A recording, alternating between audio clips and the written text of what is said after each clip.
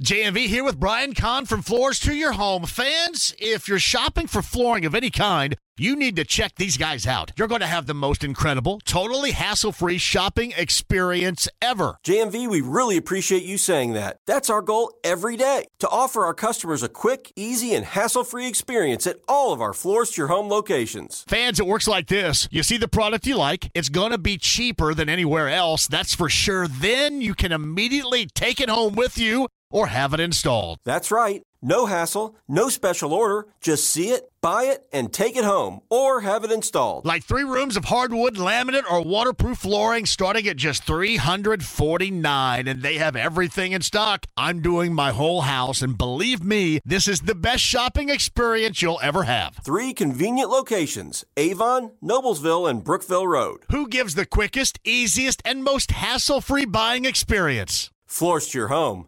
That's who. He covers the Colts for The Athletic, and his name is Zach Kiefer, and he joins us now on the ride with JMV. Do you have any time at all, Zach, with everything that you're doing down there and writing and all the microphones sticking in all of the people's faces? Do you have any time for golf at all down there or no? You know, Derek, I'm glad you asked, because that's the most important part of this trip.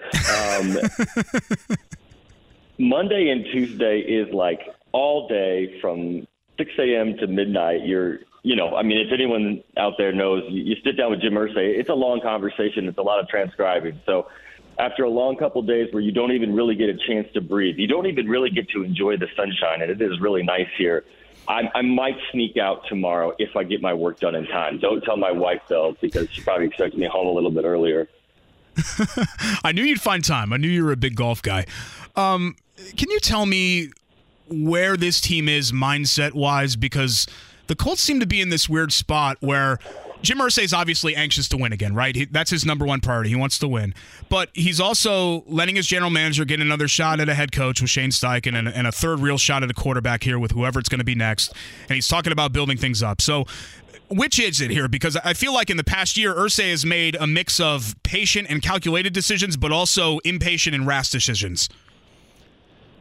Yeah, that's a really good question, because I think they're trying to play it both ways, right? They're trying to have both sides of the coin. We sat with Jim Irsay at his very, very elegant golf side suite last night overlooking the desert, and we had a really long talk, about an hour, about where this team is at, about where it's going, and about the lessons of the last couple of years. And that was one of the questions I asked was, what the hell went wrong, right? And his hands were dirty, and Chris Ballard's hands were dirty, and Frank Reich and all that. We don't need to look back, but where is this team at right now? I don't know. I think they're resetting. He preached patience a lot last night. Irsay did. And they're going to draft this quarterback very much with Shane Steichen in mind. They're going to draft the quarterback that Shane wants, I believe, and they're going to build around that. Now, where does that leave Chris Ballard? And that's what I'm writing about tomorrow for The Athletic, because for years, the response we would get from Jim Irsay was, look, I love Chris. I think he's great. He's going to be here for a long time. That was not the response we got last night. Now, he still likes Chris. He still believes in him.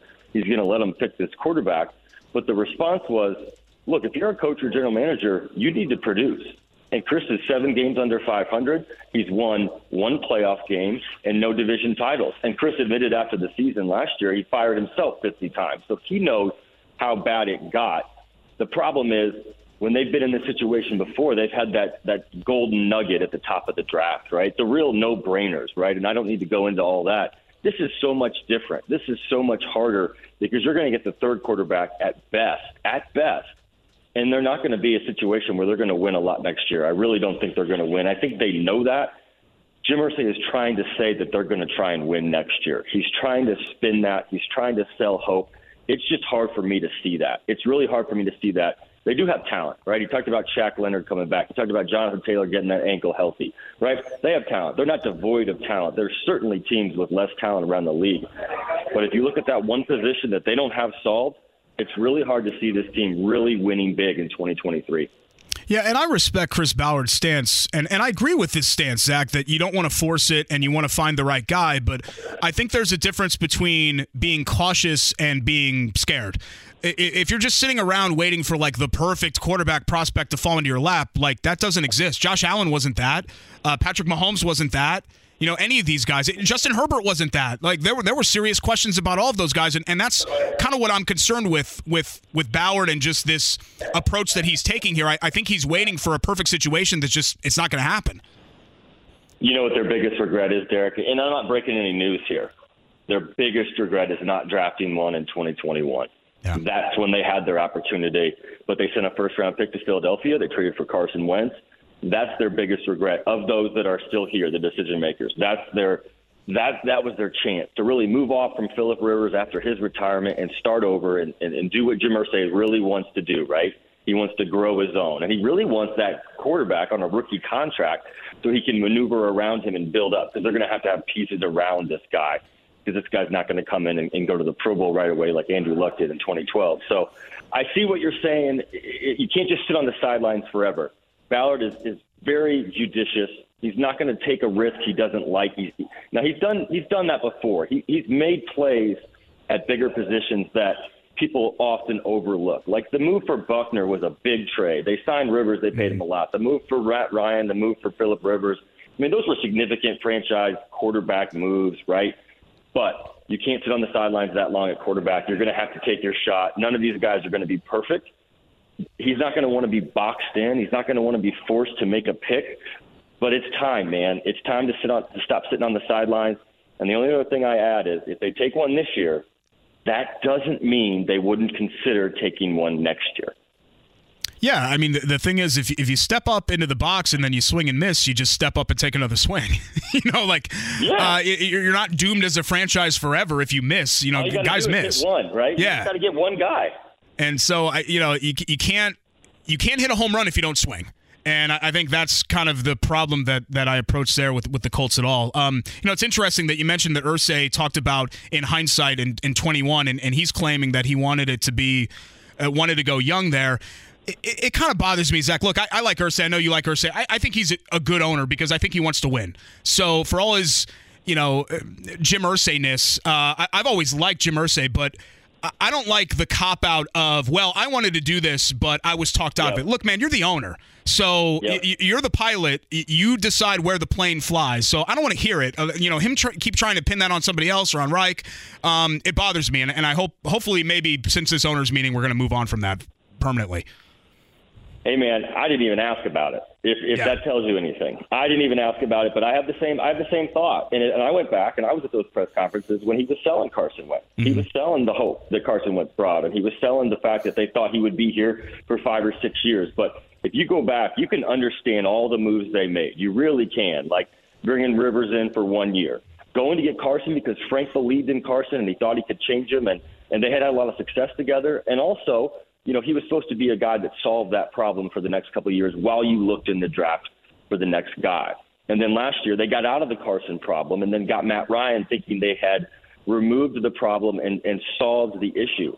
And they didn't. So they've swung twice in a row, missed twice in a row, and they're done with the veteran route. They're absolutely done with it.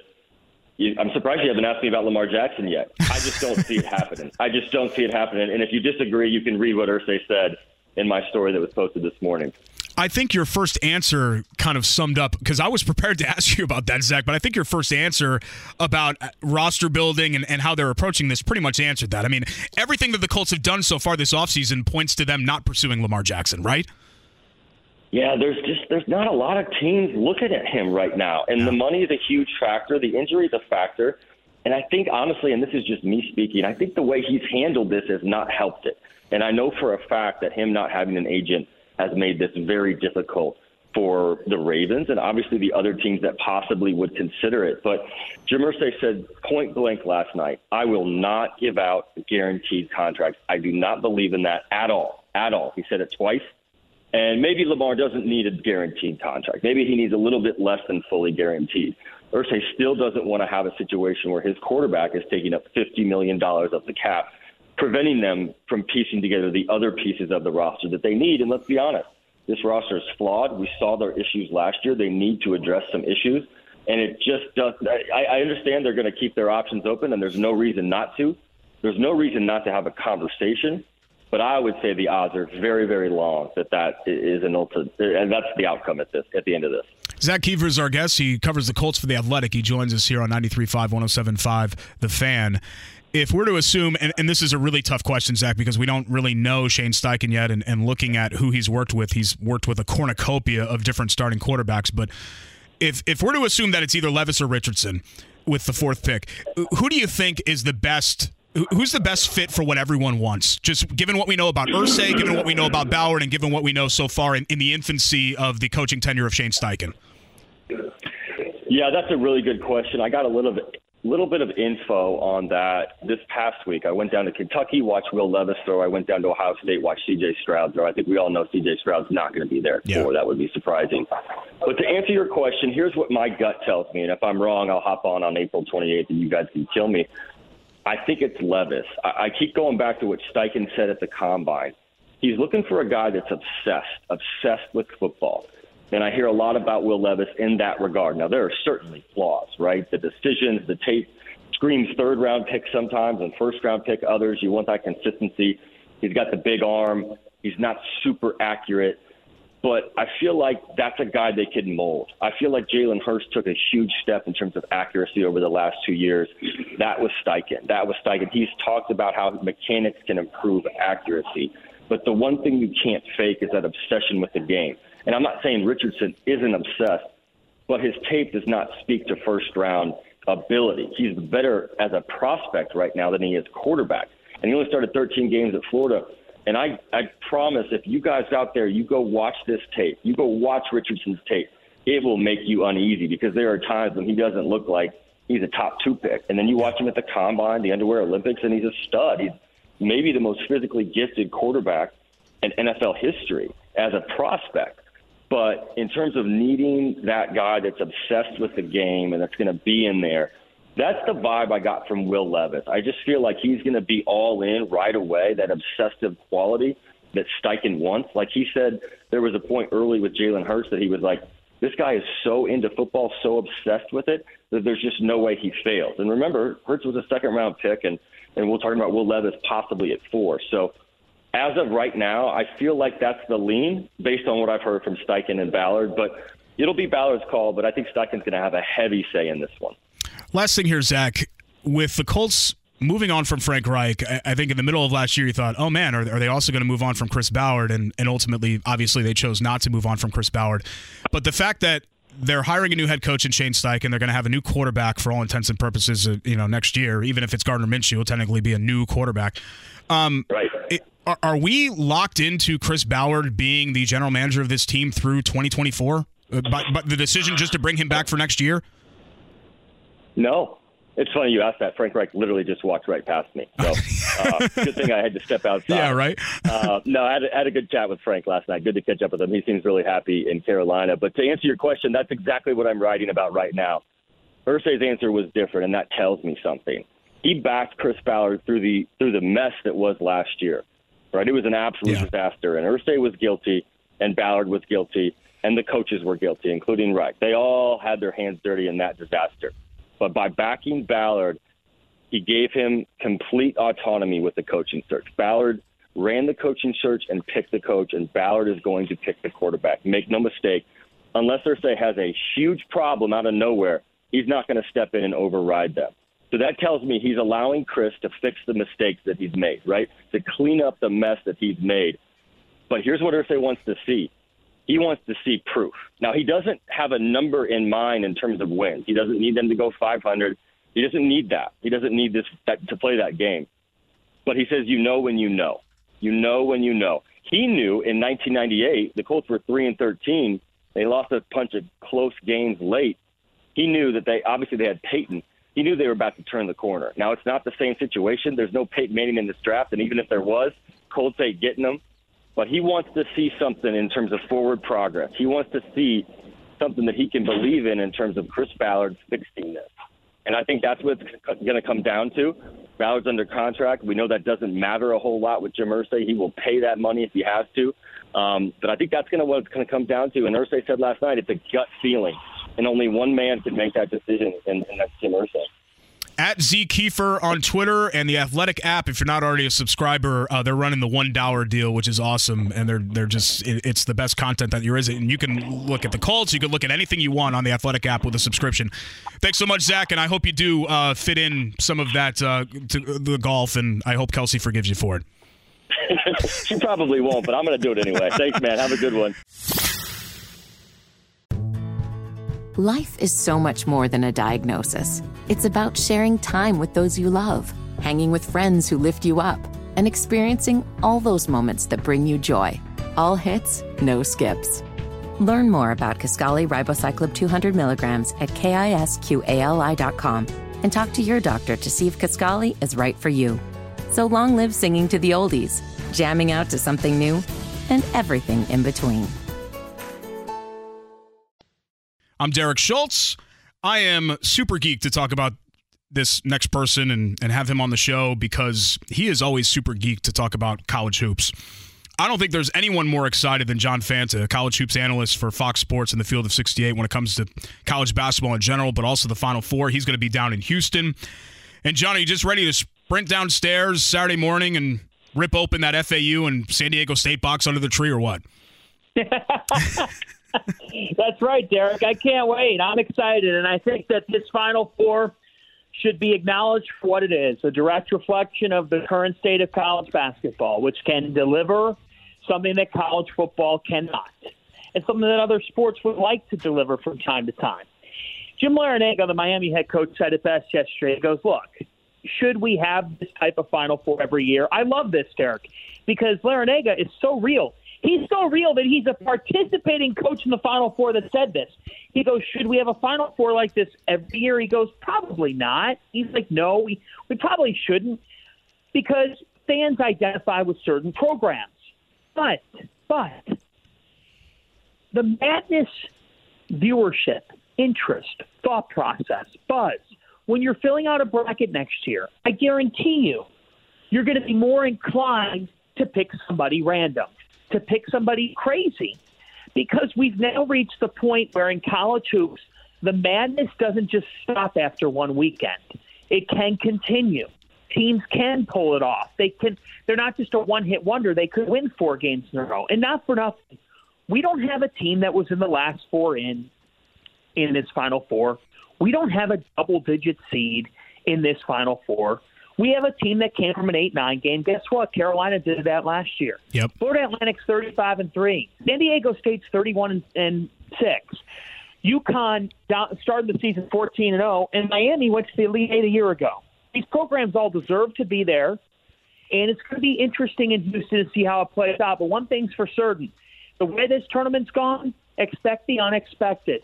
Don't just put chalk up as to who you think's going to win it all. I think that would be speaking too soon. Yeah, I was going to say, because UConn is a pretty heavy favorite, and if anything, what we've seen so far says that maybe no one should be the heavy favorite. But right. I did want to talk about the Huskies, John, because I know the Big East is, you're obviously a national analyst now, but that's kind of where you came up. And right before Christmas, they came out here to Indy, and they thrashed Butler. Now, a lot of teams thrashed Butler this year, but they were 12-0 at that point. I think they were number 3 in the polls, if I'm not mistaken. And then over the next month, they lost 6 of 8. They had a 5-6 start in Big East Conference play. What changed for UConn after that? Because this now, what we're seeing, seems like the team that they were destined to be in November and December. Yeah, I think what changed is they figured out what they needed to do with Andre Jackson. So during their slump, Jackson, the junior, dynamic 6'7" wing, he was really struggling to find a role on the offensive end of the floor, Derek. I mean, we're talking about a guy that was in his own head with his jump shot. He would attempt to drive the lane. It would be a charging foul. So the UConn staff sort of went back into the war room and said, all right, how do we positionally put this guy at a place on the floor that allows him to not be uncomfortable with his game? Well, guess what they did? They said, you know what, we're going to put him on the baseline. And we're going to have him flash in, or if he gets the ball, he'll get it at the elbow and he'll make a play for somebody else because he is big. He's an imposing figure at 6'7". He's long. So they changed up his role. And by changing up his role, they uncovered an asset to the team that they had not had. One of the biggest questions with this Connecticut team was point guard play entering the year. One of the biggest questions with Purdue was point guard play entering the year. They answered that for the first 3-4 months of the season, and then teams caught up with them. They really failed to adapt, to be candidly honest. UConn did adapt. UConn adapted because I think Hurley and staff acknowledged the fact that the guy that they had playing point guard, Tristan Newton, is good. He's having a good year. But he's not otherworldly great. He's not a point guard, a national championship point guard, the point guards that you kind of put in that class. He's a good point guard. So, okay, how do we find another playmaker? They found it in the form of Jackson. In the last 2 games, he has totaled 17 assists. Wow. He's a 6'7" wing. He's creating for people. He's setting up. He's not setting up like Jordan Hawkins catch and shoot threes. So for the people out there who are like, well, you got to make shots to get assists. No, right now, Derek, what's happening is this guy's getting the ball inside the arc. He's driving. People are coming to him, and he is drawing those defenders and passing it off to Sonogo or Klingon or Alex Caravan, and they are scoring easy baskets. UConn right now has a point wing, and he is playing like a pro. What are when you look at, I don't want to crown them before it happens, John, because there's still 2 games to play here, but now that they're back in the Final Four again, and they've had 6 Final Fours now in the last quarter century, right? 4 titles on there with the potential for a 5th. We've got this rarefied air of blue bloods in the sport, right? Carolina, Kentucky, Duke, Kansas, throw UCLA in there as well. And that's like an untouchable group, I feel like those 5. But now, does UConn have enough of a sample size here when you're talking 25, 30 years? Have they ascended to the point where they're firmly near the top of that next tier, like Louisville? And, I would love to still put Indiana. I don't know if people think of Indiana in that same breath anymore, but like that grouping of teams from 6 to 10. So here's the deal. If Connecticut wins the national championship on Monday night, they will have 5 national championships under 3 different head coaches since 1999. Nobody else in college basketball would possess more than 3, which means, and that being Carolina, which means they would own a quarter century. They would own a quarter century of the sport with the 5 out of 25. So, in my opinion, if they win this national championship, they absolutely are on the top of the Class 2, and I think it's respectable to say that they're in Class 1, in the A class, if they win this championship. Because you're talking about 5 over the course of a quarter century, and here's why it's different this time. They're in the Big East. They're in the mighty Big East, this traditional league. They're part of the fabric of it. They're in a league that's gotten better here in March from a brand perspective. Rick Pitino at St. John's makes it feel like the 80s again. Ed Coley making this villainous move from Providence to Georgetown. That drives up the interest. It drives up attention. Marquette's really, really good. Xavier's really, really good. Creighton keeps tasting these deep tournament runs under Greg McDermott.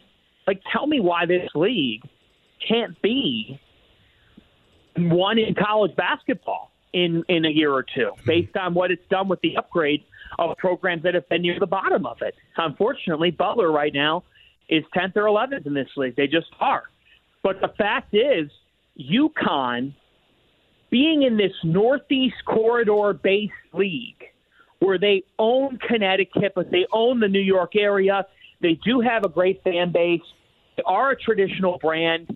This is how you do it. When you can climb the mountaintop and win a national championship after returning to this league, you can remind everybody that as they're talking about Tobacco Road and they're talking about Allen Fieldhouse and they're talking about UCLA, UConn can belong in that class because they are a state school. They have a rich fan base. They have a rich tradition of NBA players. And this run has served as their arrival back to college basketball's top map. And whereas they were going to the American 10 years ago when they last won it, instead here, Connecticut is in a league that allows them to be on big broadcast TV and get big-time exposure where they can just parlay it into more. You mentioned those upgrades for some of the teams that were occupying the same tier as Butler lately in the Big East, like St. John's and Georgetown with their coaching staffs.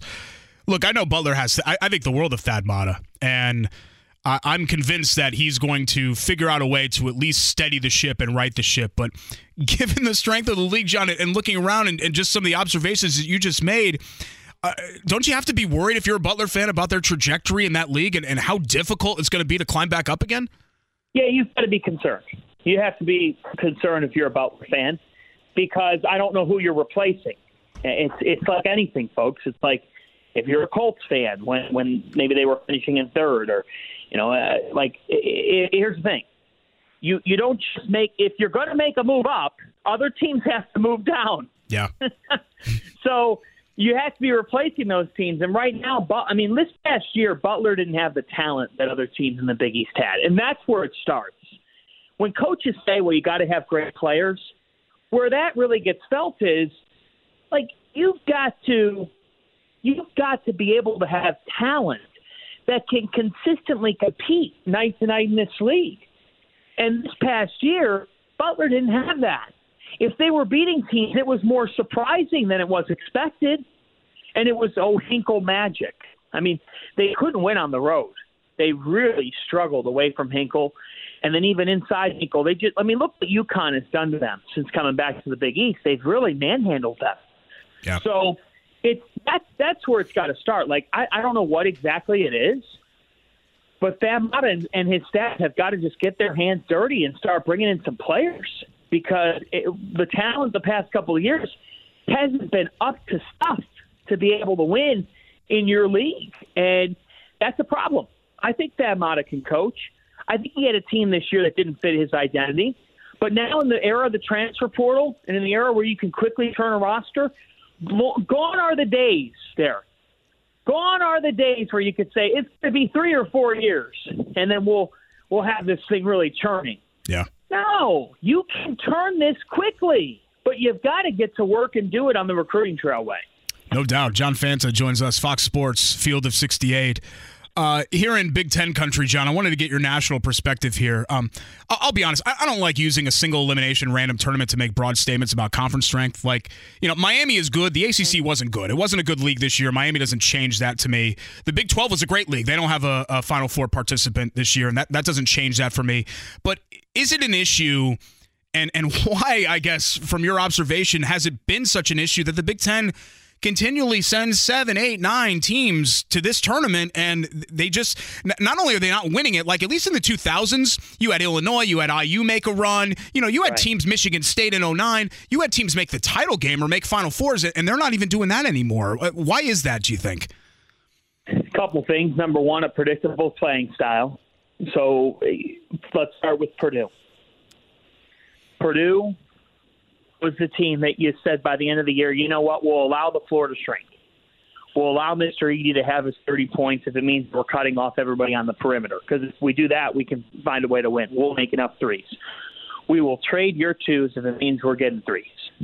So that's the big thing. And the same could be felt with Indiana. Indiana's perimeter play was never consistent this past season. Now, losing Xavier Johnson, certainly tough. Jalen Hood-Schifino had a great year. But, it was inconsistent. It was inconsistent, and they had a nice regular season, but they were never consistent from a guard play perspective. This is a guard's game.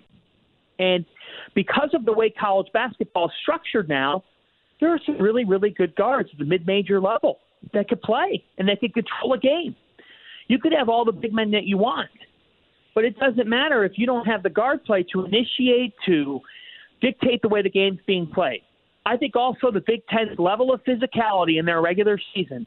Then when these teams get to the tournament, there's two things. Number one, the game gets officiated differently. What wasn't a foul in the Big Ten is now a foul in the NCAA tournament. And two, you're worn down. These teams are worn down. They're not playing their best. Now, I'm not here to say, I'm not coming on your air and saying that the Big Ten is some crummy league and isn't good enough. No, it's a good league. The Big Ten's a deep league. I'd stack its depth up against just about anybody most years. It is a quality conference. stylistically, these teams don't play a way that's sustainable to win 4, 5, 6 games in a row in the NCAA tournament. Something systematically has to change. You can both say that the Big Ten is a quality league and that it's not just coincidence that this is happening every single year where these teams are bowing out early. Under no circumstances should Purdue be losing to FDU. Under no circumstances should Indiana basically get run off the floor by Miami. It wasn't close. Yeah. It wasn't close.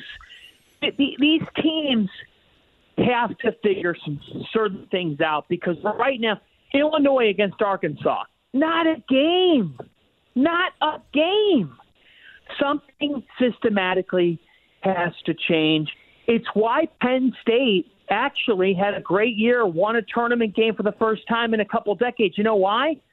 Micah Shrewsbury was playing chess while everybody else was playing checkers. And his style ended up lending itself to being unique and different in the Big Ten. Same thing could be said of Northwestern. Northwestern played a little bit unorthodox, a little bit different, and it led them to winning. You got to try some different things. You got to play some different ways. Right now, it's like the Big Ten has this collective brand of basketball, but it's not proving to be successful in the NCAA tournament. John Fanta's brand proving to be successful everywhere you see him. Fox Sports, Field of 68. You can follow him on Twitter, @John_Fanta. A must-follow, especially this week for Final Four. Have a great time down in Houston. Appreciate your time, my man. Thanks so much for coming on. Thanks, Derek. Anytime. Great to be with you. Life is so much more than a diagnosis. It's about sharing time with those you love, hanging with friends who lift you up, and experiencing all those moments that bring you joy. All hits, no skips. Learn more about Kisqali Ribociclib 200 milligrams at KISQALI.com and talk to your doctor to see if Kisqali is right for you. So long live singing to the oldies, jamming out to something new, and everything in between. Colts looking to get moving this offseason in a variety of different ways as they try to stop this franchise from sliding. You know, for many years we were saying, well, the Colts need to shift it out of neutral because they're just spinning their tires. Last year, the car caught on fire. Trying to extinguish those flames is Jim Irsay. He's down there in Arizona in the owners' meetings, and we're talking quarterbacks, we're talking draft. And who better to have on to discuss those things than Zach Hicks? He's the Colts analyst for the Horseshoe Huddle, part of the SI.com family, co-host of Locked On Colts as well, a must-follow for you Colts fans. And he joins us right now on the guest line. Zach, did we fix the Indiana thing from earlier today when you're pointing out guys and where they're from? I just want to make sure that somebody helped you with that.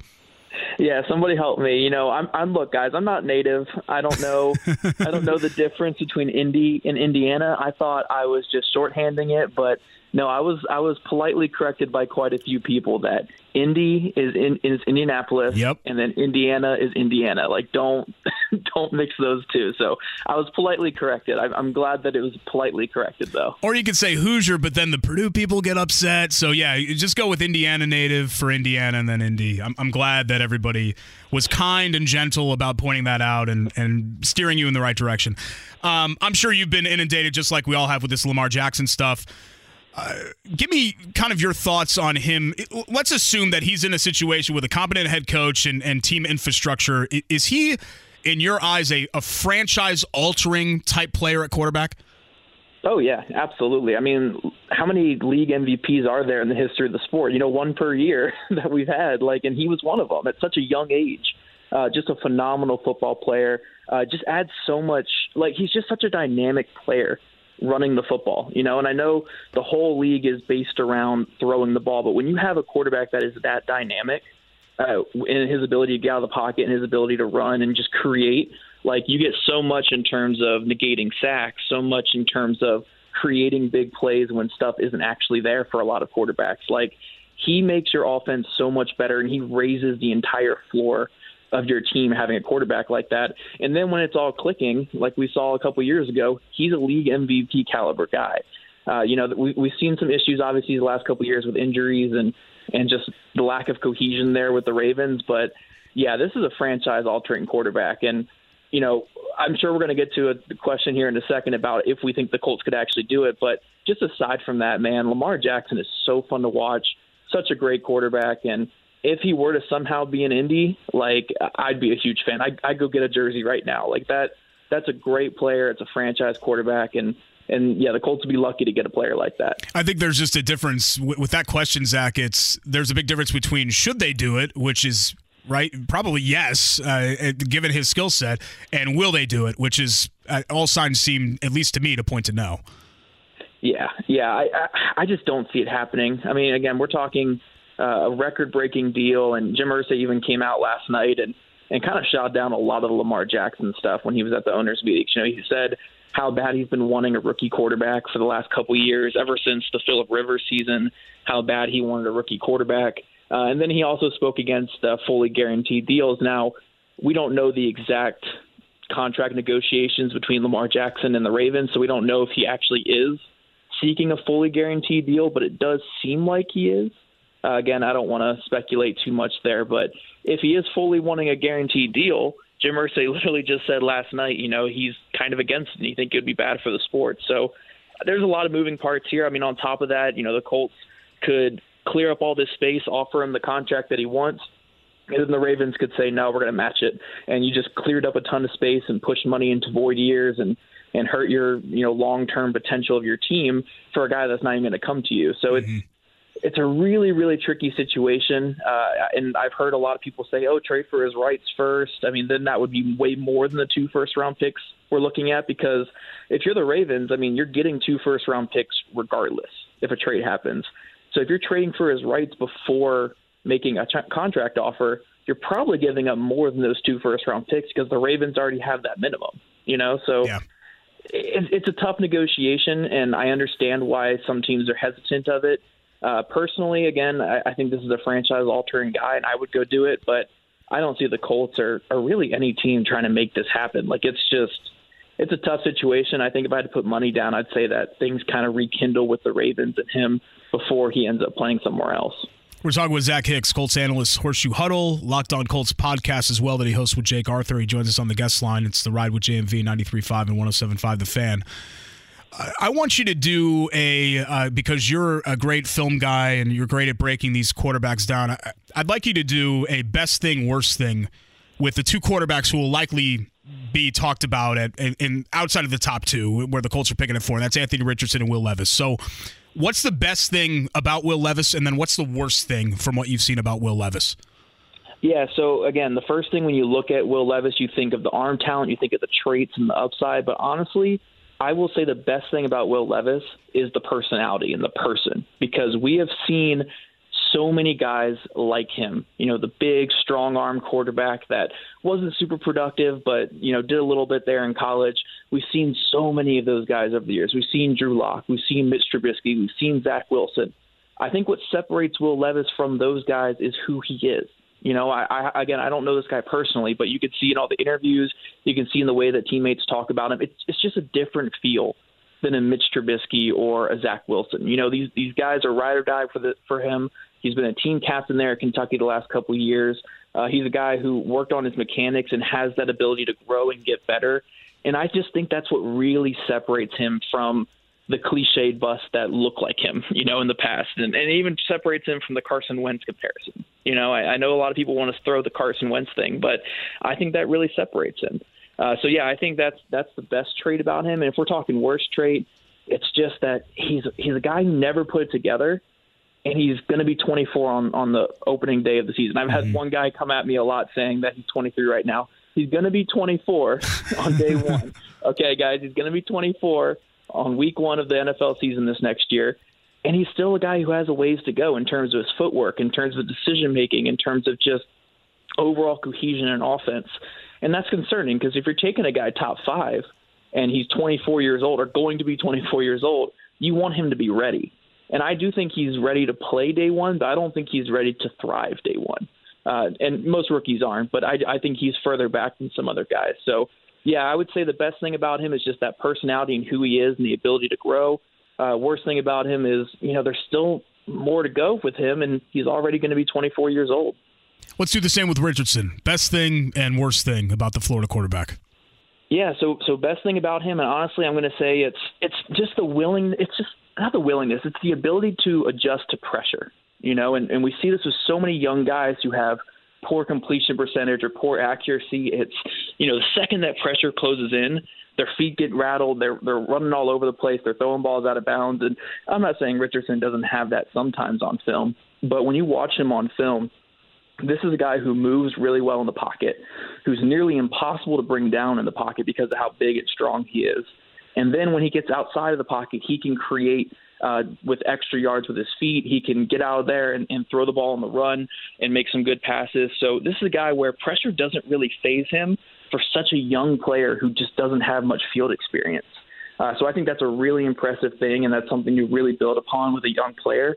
But when you go to the negatives, I honestly don't even know if this is really him. It's just kind of the fallacy of with everyone looking at him is the fallacy that if you can get better doesn't mean you're going to get better.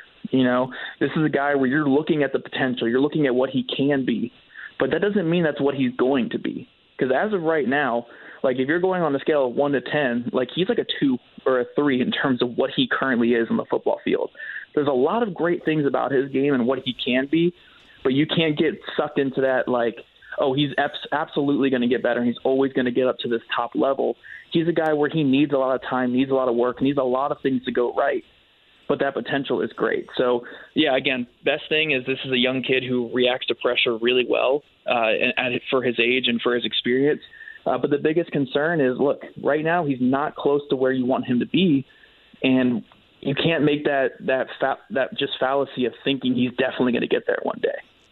There seems to be, with Richardson, this narrative that he's total boom or bust, and I think we'd all agree that on the boom part, but you have seemed to buck against the fact that his floor is as low as some people. I think fans just default that way, Zach, because generally speaking, with the elite level athletes, and you're banking on those elite traits, those are the guys that have a really low floor, but you don't think that's the case with Richardson? No, I honestly, if you look at the modern trend of NFL football, look at these mobile quarterbacks these last couple of years. And yes, their first couple seasons, you might get like a 53% passer or a 58% passer. I mean, Jalen Hurts, his first year as a starter in 2021, Josh Allen back in 2018, Lamar Jackson in 2018 in the second half when he played. These were not efficient passers. These were not guys who came in and lit the world on fire. But I think what a lot of people forget is what these guys add in the rushing game raises your floor so much in an offense, because you're not only looking at these guys where it's like, okay, he threw for 3,000 yards, 14 touchdowns, and 10 picks. Oh, this is a horrible season. Oh, but on top of that, he ran for 800 yards, and he ran for 3 touchdowns, or ran for 4 touchdowns, whatever it is. So then you're looking at the end of the season, it's like, oh, nearly 4,000 total yards on offense, over 20 touchdowns to 10 picks. Like, we can build on that. Whereas if you're looking at a pocket passer, what you get passing-wise is what you're going to get at the end of the day. Mobile passers like Anthony Richardson raise the floor so much because they're just going to keep creating yardage even when they're not as effective as passers. So, yeah, I do push back a little bit on the floor is so low, because at the end of the day, if you have a good offensive coordinator or a good play caller like a Shane Steichen who knows how to work these guys in the run game, you're going to always have a higher floor for your offense than someone with an ineffective pocket passing quarterback. I know you kind of alluded to this about, not being ready on day one. I really don't love the idea of somebody sitting, but with Levis or Richardson, in your opinion, do they need to sit to start off and have it be Minshew to start, or are you willing and could they be ready to roll with them coming up week one?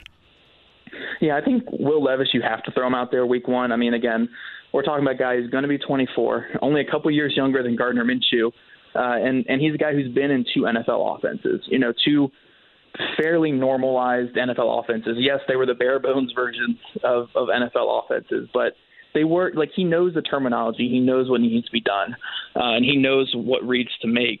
Even if he wasn't consistently making them in college, he knows what has to be done. Where Anthony Richardson, yeah, I could be talked into him sitting, and I think that might do him some favors with his poor mechanics right now, with his ability. But I mean, I think if Anthony Richardson, they throw him out there day one, again, you're going to get such a dominant rushing threat at the quarterback position where your offense is still going to be kind of effective. Now, it might look like Josh Allen in 2018 where you're completing 52% of your passes, but he might run for 600, 700, 800 yards and really add something to your offense that way. So Yeah, I could see either way. I probably wouldn't bench Will Levis, or I wouldn't have Will Levis on the bench, because I just think a guy with his age and his experience, it's time for him to start. Colts sure seem like they're being patient here. Look, this is independent of the Lamar discussion, but they've said that they want to kind of slow build this thing back up. Does that indicate to you that maybe they've learned the right lessons from the failures of the past 2 seasons, or is that not the right approach to take? Man, I hope so, because it's like they were just barely treading water for 2 seasons. And I think your analogy at the top of the show was just great there about how the car caught on fire this past season. I mean, it really did. Like, it's like treading water for 2 years and all of a sudden you're just drowning. Like, that's what they were this past year. And I'm glad they didn't take that as a sign to, oh, it's on the quarterback again. Oh, it was all Matt Ryan. Don't worry. Once we get in Gardner Minshew and Shane Steichen, we'll be able to get back to our 7, 8, 9 wins and barely squeak into the playoffs and lose a tight one in round 1 and go pat ourselves in the back after the season. I'm glad that they strayed away from that, and they're finally going, look, let's move Stephon Gilmore. That's a veteran who's not going to be back after this next season. Let's move on from him, move on from Yannick Ngakoue, not give out big contracts to Bobby Okereke and stuff like that. Like, let's reset a little bit here. Let's get in some longer-term deals with, Abukum and Matt Gay and stuff like that and get those positions figured out. And let's just build around whatever we're going to do at quarterback here. Whether that's trading up to 1, which ultimately didn't happen, or whether that's taking a guy at 4 or taking a guy at 3. Like, I'm glad that they're finally saying, look, we're not only playing for 2024. We're also playing for 2024, 2025, and 2026 and past that. It's not just 1 year fix it and hope that saves our job for another season. So if that's truly what's going on, and they are really building between, like before this young quarterback they're about to take, I'm all for it. Like, it was finally time to do it. It was time to do it back in 2020 after Phillip Rivers, and it's 100% time to do it right now. I mean, when you sign Matt Gay, you're ready to win right now. You're ready to win next year, the year after. I mean, am I right? We talk about franchise altering at the beginning of the conversation. I guess I should have led Matt Gay, right, Zach? Oh, man, look, if I never have to talk about a kicker again because this guy's so good, then I'm calling it an absolute win of a signing. But until then, I'm gonna hold myself to I get to criticize every miss. So he better not miss. That's the big thing right there. I know you've got your draft guide going right now, and also it looks like your draft prospect interviews are happening. So kind of give us the lay of the land here for what the next couple of weeks look like for you leading up to the draft. Yeah, it's busy. A bunch of prospect interviews and stuff going up on the site. The draft guide releases on April 10th. So if you guys haven't got your draft guide yet, you can go over there. It's like Gumroad or whatever. You guys can check it out on my social medias at Zach Hicks 2 on Twitter and stuff. And yeah, that's pretty much all it is. It's all draft right now. I don't think the Colts are going to do too much free agency wise. So it's all about, reaching out to like the 2 connections I have and trying to figure out who the Colts might go. That's the biggest thing right now. I got Alec Pierce last year, and now I'm the draft insider. There you go. Yeah, all you got to do is hit 1, and then there it is. At Zach Hicks 2 on Twitter, SI.com/NFL/Colts for the Horseshoe Huddle and the Locked On Colts podcast with daily updates, daily episodes with Jake Arthur and Zach as well. Appreciate it, my man, and we'll get back into that Twitter DM inner circle. Great. Thanks, man. Life is so much more than a diagnosis. It's about sharing time with those you love, hanging with friends who lift you up, and experiencing all those moments that bring you joy. All hits, no skips. Learn more about Kisqali Ribociclib 200 milligrams at KISQALI.com and talk to your doctor to see if Kisqali is right for you. So long live singing to the oldies, jamming out to something new, and everything in between. You can follow our next guest on Twitter as well at Greg Rakestraw. He is the vice president of the ISC Sports Radio Network, ISC Sports Network, I should say, Colts Radio Network as well. Which you hear him on. You hear him on just about everything. Did coverage of the IHSAA state basketball finals as well over the weekend. And remind me, Rake, you have a much better memory than I do. You have like a photographic memory. I feel like I filled in for JMV around this time last year, did I not? When he was on vacation and you were supposed to be on vacation, and I told you, hey, man, aren't you on vacation? Like, are you sure you want to do the show today? Well, I always am excited to talk to you, but yes, technically I'm on vacation. But of all the times that I might have a little bit of disappointment in my voice in talking to you and not JMV, I'm in Terre Haute today. I'm about to call an Indiana State University baseball game as the Trees host the Boilermakers, and I'm probably sure you don't have the same level of Terre Haute stories about Indiana State baseball that John would be dropping right now. He'd be interrupting my flow of conversation, talking about his days of doing Indiana State baseball as a student. Yeah, I don't really have any Terre Haute stories outside of anything involving the old training camp site. That's about the amount of time that I've spent in Terre Haute have all been back in the day when the Colts were there. But think about this, when that was the case, our food options then were Burger King, McDonald's, and if you want to get out of the car, you go to Arby's. That was all the way at exit 11 back in the day. Now they got like a Starbucks there and a mall. It's crazy because the choices were a bit more Spartan when I was going there like on a daily basis from 2001 through 2008. Yeah, it's grown a lot, and it's good to see. I mean, I went to Fort Wayne a couple of months ago for the first time since, I don't know, like the late 2000s, and I was like, wow, Fort Wayne's actually pretty cool. Like, there's stuff to do, and there's stuff going on. So I'm happy to hear it about Terre Haute as well. I always try to root for South Bend, Evansville, all the Indiana cities. Well, and this is the sport that Indiana State is most nationally prominent at, is baseball as well. They have the fourth toughest schedule in the country to this point. Wow. And they are rated 27th in the RPI. And yes, there is an RPI for baseball as well. So Indiana State, as I'm literally reading the signage here in the building, they have made the NCAA tournament for baseball 11 times. And they're 3-0 in league play heading into today's game against the Boilermakers.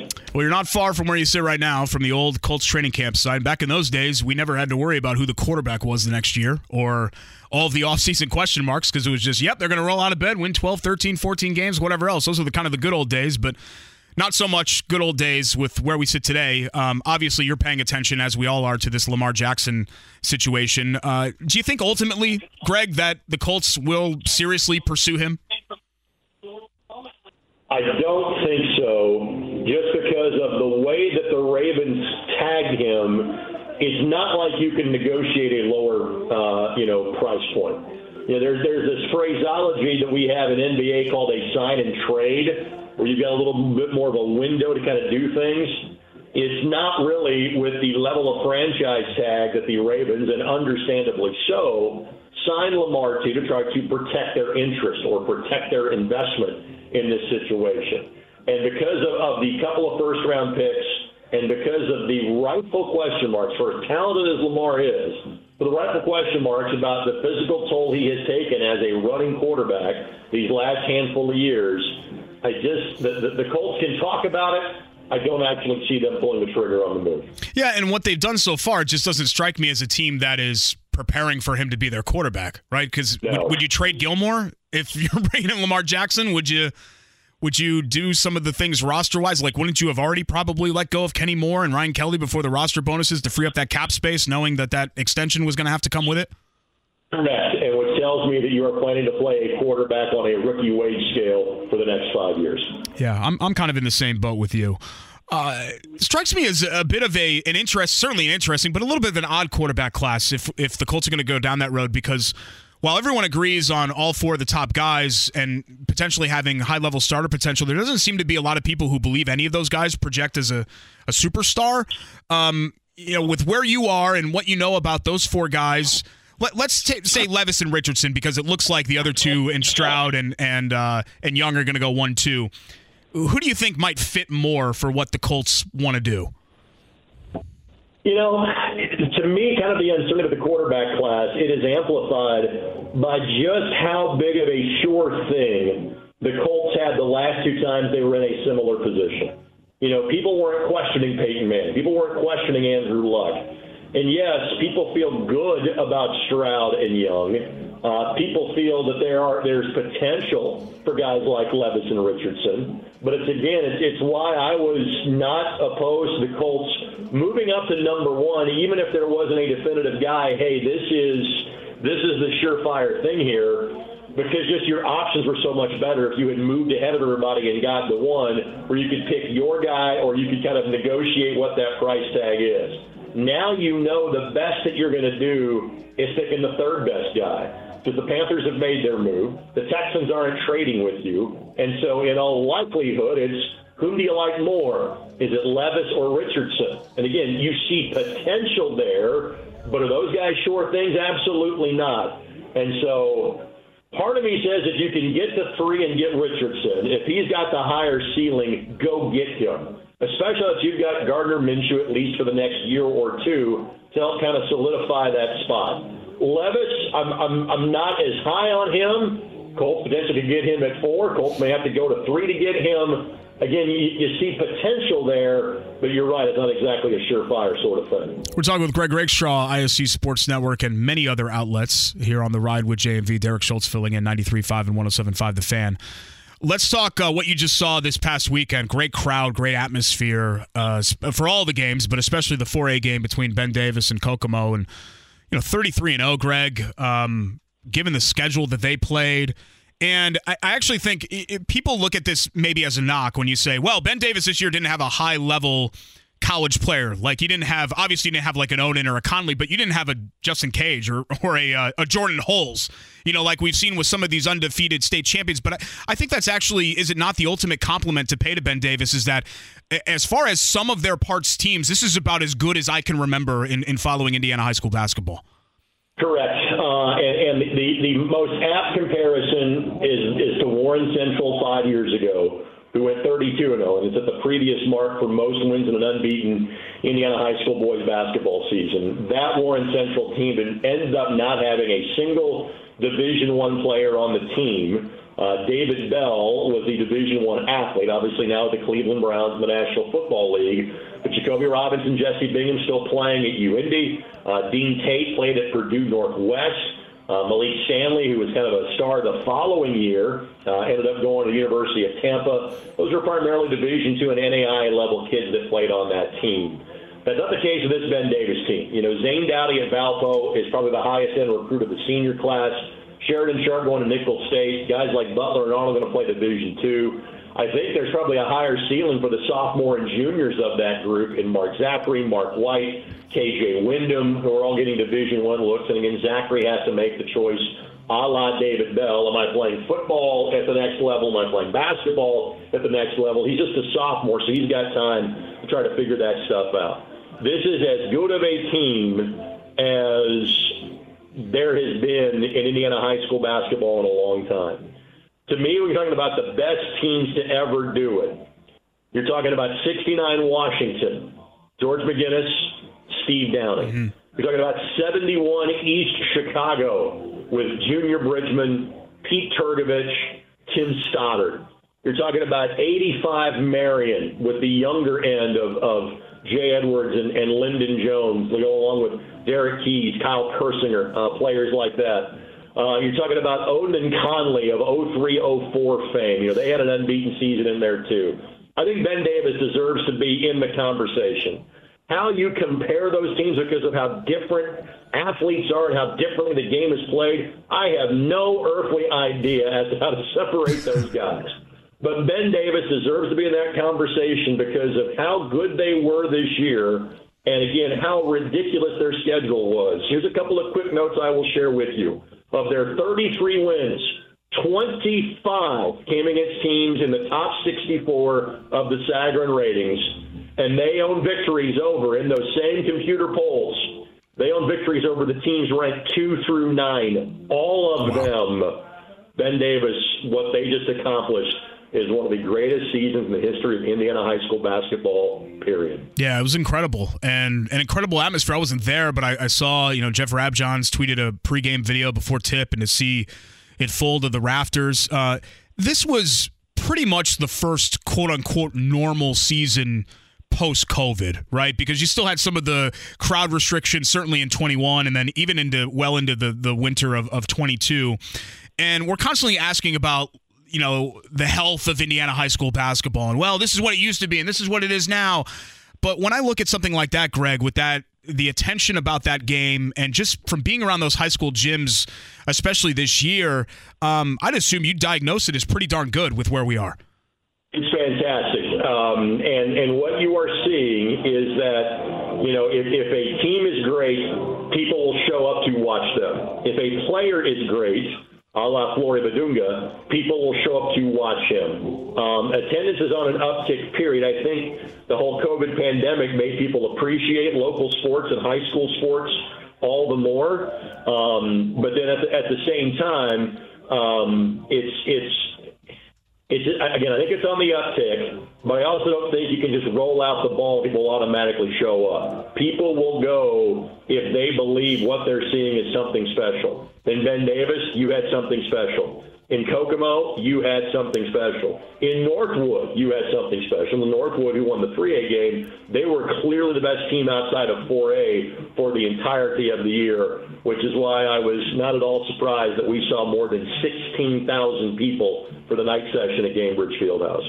Joined by Greg Rakestraw. A couple of things before I cut you loose for Trees Baseball here. I was fascinated by this, and I was like, well, when I found out that James said you were going to be on the show, I was like, I got to ask Rake about this. Given your time at IUPUI, you've been around mid-major basketball and a lot of low-mid-major basketball as well.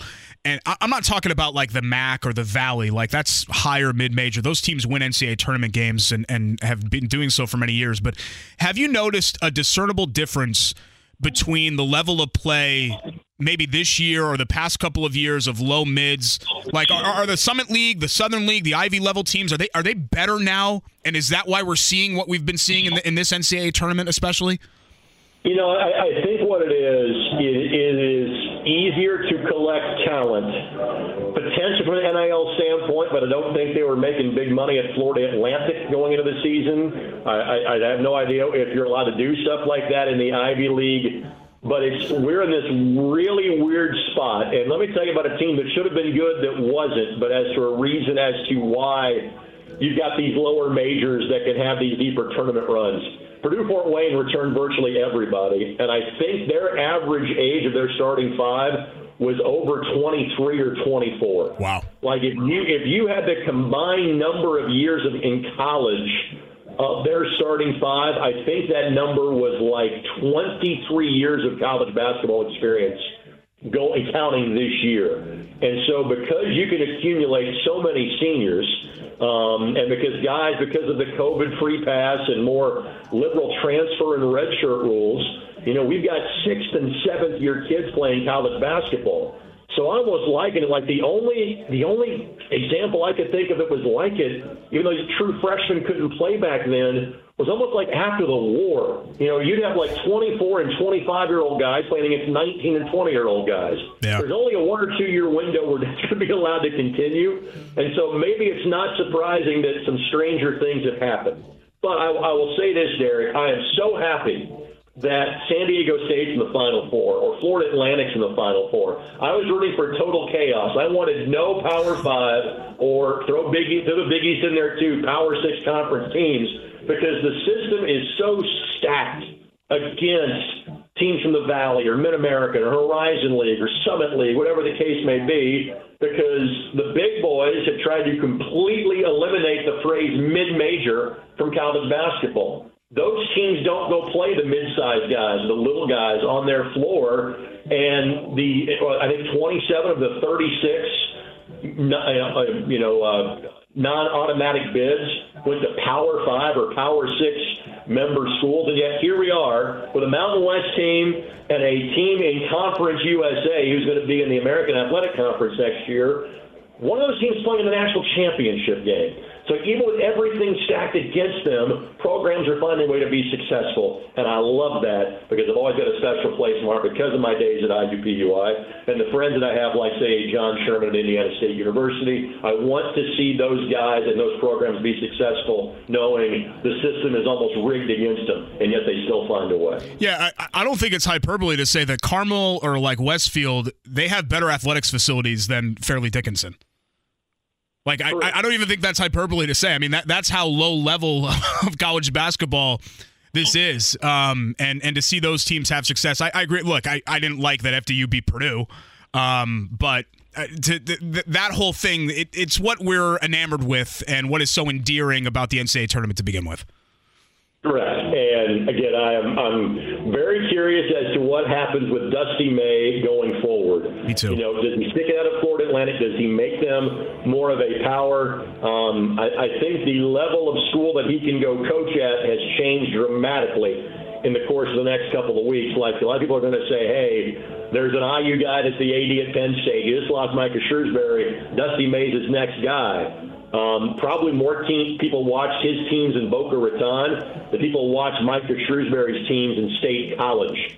And so I'm curious as to what the next step is going to be for him a few days from now. At Greg Rakestraw on Twitter, Trees Baseball this afternoon, ISCSportsNetwork.com. You can also download the ISC app on mobile, Roku, Apple TV, Fire TV, among other platforms. Enjoy this quote-unquote vacation, my man, and we'll see you again soon. Thanks, pal.